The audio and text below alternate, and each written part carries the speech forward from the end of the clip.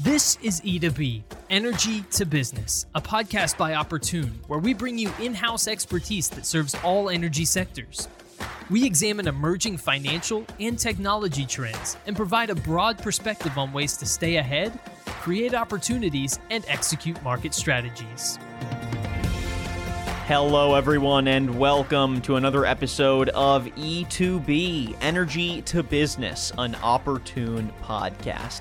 I'm your host, Daniel Litwin, the voice of B2B. And folks, thanks so much for joining us on another episode of the show as we continue to explore important trends, technologies, topics, and really any news of consequence that's shaping the larger oil and gas and energy industries.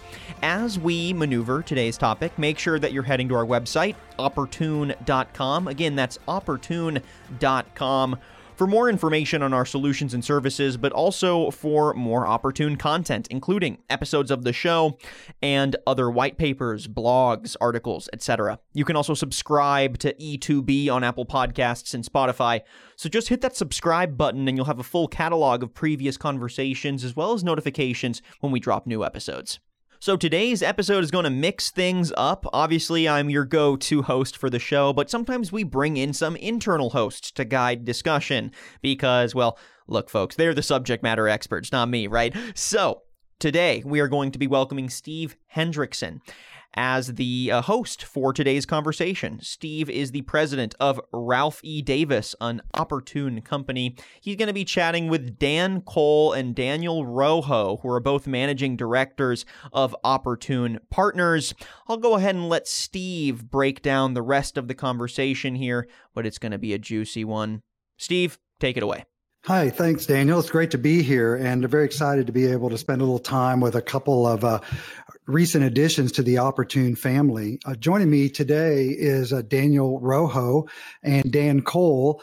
These gentlemen are both managing directors in Opportune Partners. And maybe before we get started and talk a little bit about what their perspectives and outlook for the M&A and A&D market, particularly in the upstream, are, we can get a moment and ask them a little bit about their background. So, Daniel, if you don't mind, maybe give us a little overview of your career and how you've come to find yourself working here for Opportune Partners. Sure, happy to. Thanks, Steve. My background's historically been on the upstream side of things.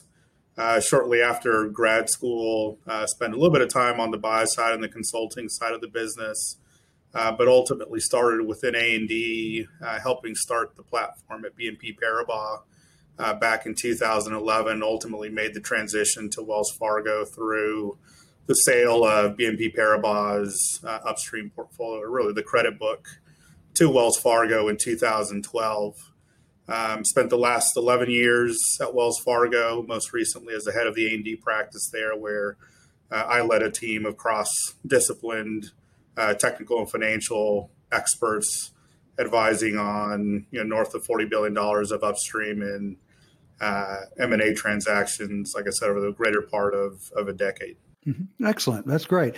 Dan Cole, I'm going to, just for our listeners' benefit, I'm going to refer to Dan and Cole as Dan and Daniel Rojo as Daniel, so we can keep everybody straight. So Dan, a little bit of your background. Thank you, Steve. I have a slightly different background. I'm actually technical by background, got a master's and undergraduate degree in geology. Started my career working for Chevron, spent about 5 years there in Appalachia and other basins, working predominantly on shale assets. Made the transition over to A&D advisory about 6 years ago when I joined the UBS team, ultimately, leaving there as head of the A&D group to join the Opportune Partners practice with Daniel to create an energy-focused investment bank and advisory practice here at Opportune Partners. Yeah, great. Appreciate that. That's excellent. I thought today, as we go through this conversation about what the state of the M&A market and the A&D markets are in upstream oil and gas, maybe we'd set the stage a little bit by y'all's perspective of what's going on in the larger global macro environment, that is, things around the state of the economy, the outlook for growth in the economy, where interest rates are and potentially going, and perhaps commodity prices. So maybe, Daniel, I get you to start on in that broad sense, and feel free to pick any one of those subjects, and let's hear what you have, what your thoughts are. Yeah, and maybe I'll touch on a couple of things that are probably most germane to our industry and ultimately impact the A&D market more broadly, and those being interest rates and inflation, right? I mean, I think from an interest rate perspective, and we just got another 75 basis point bump announced earlier this afternoon, but as interest rates continue to rise in an effort to fight inflation, naturally the way that ultimately matriculates down to the A&D market is just the overall cost of capital and the cost of underwriting acquisitions. And so as interest rates continue to increase, the cost of debt associated with capitalizing an acquisition, just generally doing business increases, which has a inverse effect to valuations, number one. Number two, what we're hearing from clients as well is that there's less capital availability on the debt side to help finance acquisitions. And as a result, some buyers are having to over-equitize acquisitions in order to get those deals closed. On the inflation side of things, again, it all comes down to just the cost of doing business. And I'd say over the last 18 to 24 months, you've seen a pretty meaningful increase, particularly on the oilfield services side. Although we are, from a commodity pricing environment, in a great spot, both on the oil and gas side, we are starting to see cost creep within the oilfield services sector that's starting to cut into rates of return, number one. Number two, just the overall availability of some of the services is becoming further and further, or harder and harder to come by. Right. You mentioned prices being in a pretty good spot. And I was wondering, Dan, if you had any thoughts about where commodity prices are. And I know from some of the work that I'd seen you do previously that you had made some interesting observations about volatility in prices and perhaps how that affects buyer-seller psychology. Any thoughts on that? Yeah, thank you. Yeah, I mean, anytime there's major price volatility, either upwards or downwards, it has the effect of increasing the bid-ask spread across A&D transactions. One thing that's marked about the current situation is the degree of backwardation in strip price. So it has been over the last 4 to 6 months since the price ran up, some of the most severe backwardation we've seen over the last 12-year period. And this in itself also acts to create a little bit of a bid-ask spread. One, because, a DCF valuation that's applied to an asset may yield a cash flow multiple, which is obviously based on current cash flow, whereas the DCF is based on the full stream of cash flows, including integrating the extreme backwardation in both oil and gas, creates a major disconnect between a cash flow multiple and a DCF valuation, which further adds to the bid-ask spread, right? And a general kind of perception in the market that oil price will remain fairly robust for the medium to likely long term, and that it's unlikely that the prices in the $50 to $60 range that are contemplated by the tail of the strip will actually come to fruition, at least to the degree that the strip price is baking in, and therefore it adds to the bid-ask spread because buyers are typically unable, particularly debt providers are definitely unable to underwrite anything more aggressive than strip, and sellers are looking at that backwardation and having trouble rationalizing divesting into that. Do you think, one thing I didn't mention in the outset, which has been, I think, a pretty significant macro factor is the war in Ukraine. Would you agree, or do you have any comments on how that's influencing prices and how that might be being thought about in the forward pricing? Yeah, I'm not really an expert per se on geopolitics, type situation, but obviously there's a near-term perception that demand is going to continue to increase due to the reduced supply coming out of Russia, the world's third largest oil and gas producer, the fact that, that could be a more long-term type situation, and particularly the inability of Europe to heat itself over the winter, given the lack of gas supply, may lead to runaway prices, not only in that local market, but, flow through globally. So I think that there's, potential questions that when, the Russia-Ukraine conflict resolves itself and presumably the markets, reopen and normalize going from Russia to Europe, will the supply come back into balance with demand? My current perception is no. We're seeing demand, barring a major recession, continue to go up and to the right through time. Energy transition has obviously taken, gigawatts and power off the table that would otherwise be dedicated to oil and gas, but the continued increased demand for power overall has led to a continued increasing demand for oil and gas. So, there's a possibility some of that's baked into the strip, but, I think largely everyone sees demand, at least over the 5 to 10 year period, continue to increase for oil and gas. Okay, great. Well, with those kind of introductory thoughts about, and I'm sure there's a lot more going on in the world in these items that we touched on, but I think those are probably some of the real significant factors anyway. Perhaps we can turn our attention to then how current owners of assets, whether they're management teams of companies or just owners of assets, are looking at the A&D market. And I guess the question I would ask is this perceived to be a good time to sell, or is there some uncertainty? Or certain types of owners see this as a good market while others might not. Daniel, any thoughts about that? Sure. I'd really bucket kind of the asset profile. Obviously, these are highly a generalist type of comment, but you have your PDP weighted assets and your growth or more development heavy positions. I'd say in terms of where we've seen some efficiency within the market, in terms of the types of deals that have transacted, are kind of the opposite ends of the spectrum. You've seen PDP weighted, mature, cash flowing deals transact in the market, and think about deals like in the Barnett, for example. XTO just sold out of their position to BKV. ConocoPhillips sold a big position out of the MidCon, just as another example. And the reason that those types of deals are transacting efficiently is that, number one, from a commodity price standpoint versus where we were 18 to 24 months ago, PDP weighted assets can transact at relatively muted multiples, call it 2 to 2.5 times NTM cash flow. But on an absolute dollar basis, you're still transacting at well above where you had those investments marked, call it 18 to 24 months ago. So that's number one.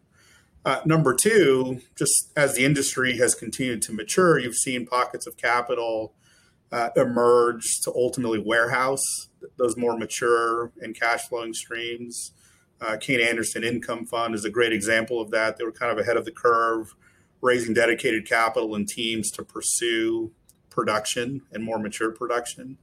You've also had some public strategies like Diversified and Crescent Energy emerge that are not 100% focused on harvesting cash flow. They do have some budget for incremental development, but the thesis remains to buy more mature, shallow declining production.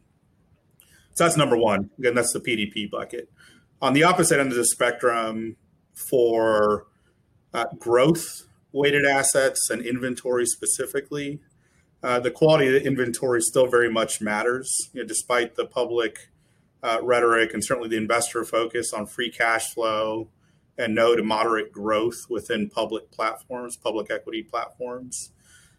What's really driving M&A and what's really driving A&D is the quality of the inventory intrinsic in the deals that are transacting. So you take deals like a Tug Hill, for example, in Appalachia, some of the larger Midland M&A and or A&D transactions that have recently taken place. Diamondback's certainly been part of that conversation. You had Centennial and Colgate come together in the Delaware Basin, again, another example. But in all those instances, the common theme was inventory where you had tier one rock, and by association, tier one economics associated with those transactions. Where we're seeing a more inefficient market is what I will call tier two or tier three inventory. And I don't use that as a way to necessarily distinguish bad deals. It's just when you force rank rates of return economics across the lower 48, buyers are still being very discerning in terms of tier one versus tier two and tier three. Today, tier two and tier three rock still works because prices certainly support continued development and support very economic rates of return. But on the flip side, buyers and strategic buyers at that are being very cautious about paying up for inventory in those tier two, tier three portions of the lower 48. And as a result, you get a lot of deals that are hung. You get a lot of potential sellers that ultimately decide, hey, we're better off drilling these deals ourselves and converting inventory to PDP and reemerging with a package that's much more PDP weighted. And when there's a little bit more parity between how buyers and sellers are underwriting, future inventory. Okay, that's great. You made a comment toward the end there about about some operators beginning to think, well, maybe we thought we were going to develop this, hold it for a while, get ready for a sale. Now we realize we've got a lot of undeveloped inventory that may not really get much value in the marketplace, and we'd like to develop it. So I'm wondering, Dan, if you've got any thoughts about how that aligns with the free cash flow model that many companies have adopted, and is this are some folks going to have to move away from that, seek additional capital? If so, before they sell, and if so, how do you imagine they might pursue that? Sure. Yeah. So, obviously the free cash flow model has, dictates that an operator doesn't outspend its cash flow, right? It returns a portion of its cash flow to shareholders or, equity holders in the case of a private company. And then, the remainder of the capital can then be dedicated to growth or development, right? And so what we've seen broadly across public companies, if you just take a big average, is about, somewhere between 10 to 25% of the capital being returned to investors, about 50% of the capital being invested, some way through the drill bit, and the remaining 25, going into some form of debt pay down or stock buyback, essentially a return of capital in some form there. So it's much more marked, the degree to which capital is being returned. And what this just means is inventory is being developed at a slower pace, right? And what that means overall, when you look at the inventory stack, is your 5-year, your 10-year plan, you don't see necessarily an inventory crisis going. And so when you look as a large, say, public aggregator to acquire using a portion of that cash or even stock another company, it's got to compete with your existing inventory. And as I'm sure we're all aware, most people think their child is beautiful, right? And so it's difficult sometimes to put others' inventory in front of your own. But frankly, in a lot of cases, these main guys have an abundance of tier one inventory, given the lower development pace. So that's a challenge currently that sellers ultimately need to overcome. And so one, that'll get resolved as inventory continues to get depleted. The other element is simply where returns are at right now. So if you've got, call it 25% of your capital going back to shareholders, you can't exceed your free cash flow. What are you going to do? Are you going to acquire a company with a full cycle return of 20 to 30% with cash?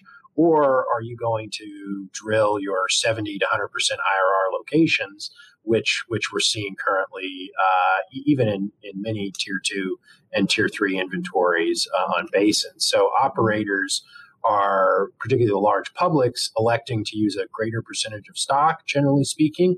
Obviously, the Diamondback transaction is what I would call an outlier in the last kind of 10 major transactions we've seen.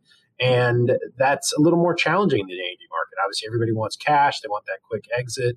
And it creates an interesting dynamic for those that have inventory or even those larger assets that are looking to tap a public exit. Okay, well, I think with that answer, this is a great place for us to pause part one. We've been speaking with Daniel Rojo and Dan Cole about the state of the M&A market in the energy industry.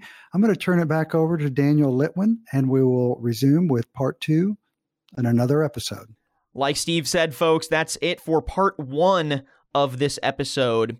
So make sure that you are staying tuned for part two as we continue to break down our conversation with Dan and Daniel. Man, a lot of Daniels on this episode, right? Steve is going to be back hosting part two of the conversation, and we're going to be continuing our conversation around the state of A&D and M&A in the oil and gas industry, breaking down some of those macroeconomic factors that are shaping up the market, and also offer some strategies and perspectives for our audience. So make sure that you stay tuned for part two. Should be coming soon. Make sure that you don't miss it by subscribing on Apple Podcasts and Spotify to E2B, Energy to Business. You can also head to our website, opportune.com, for more information and other supplementary content on the stuff we've been breaking down on today's episode. We'll see you on part two of this conversation with Dan Cole and Daniel Rojo, both managing directors of Opportune Partners, with host Steve Hendrickson, coming up soon. I'm your host, Daniel Litwin, the voice of B2B, and we'll catch you on the next episode of E2B.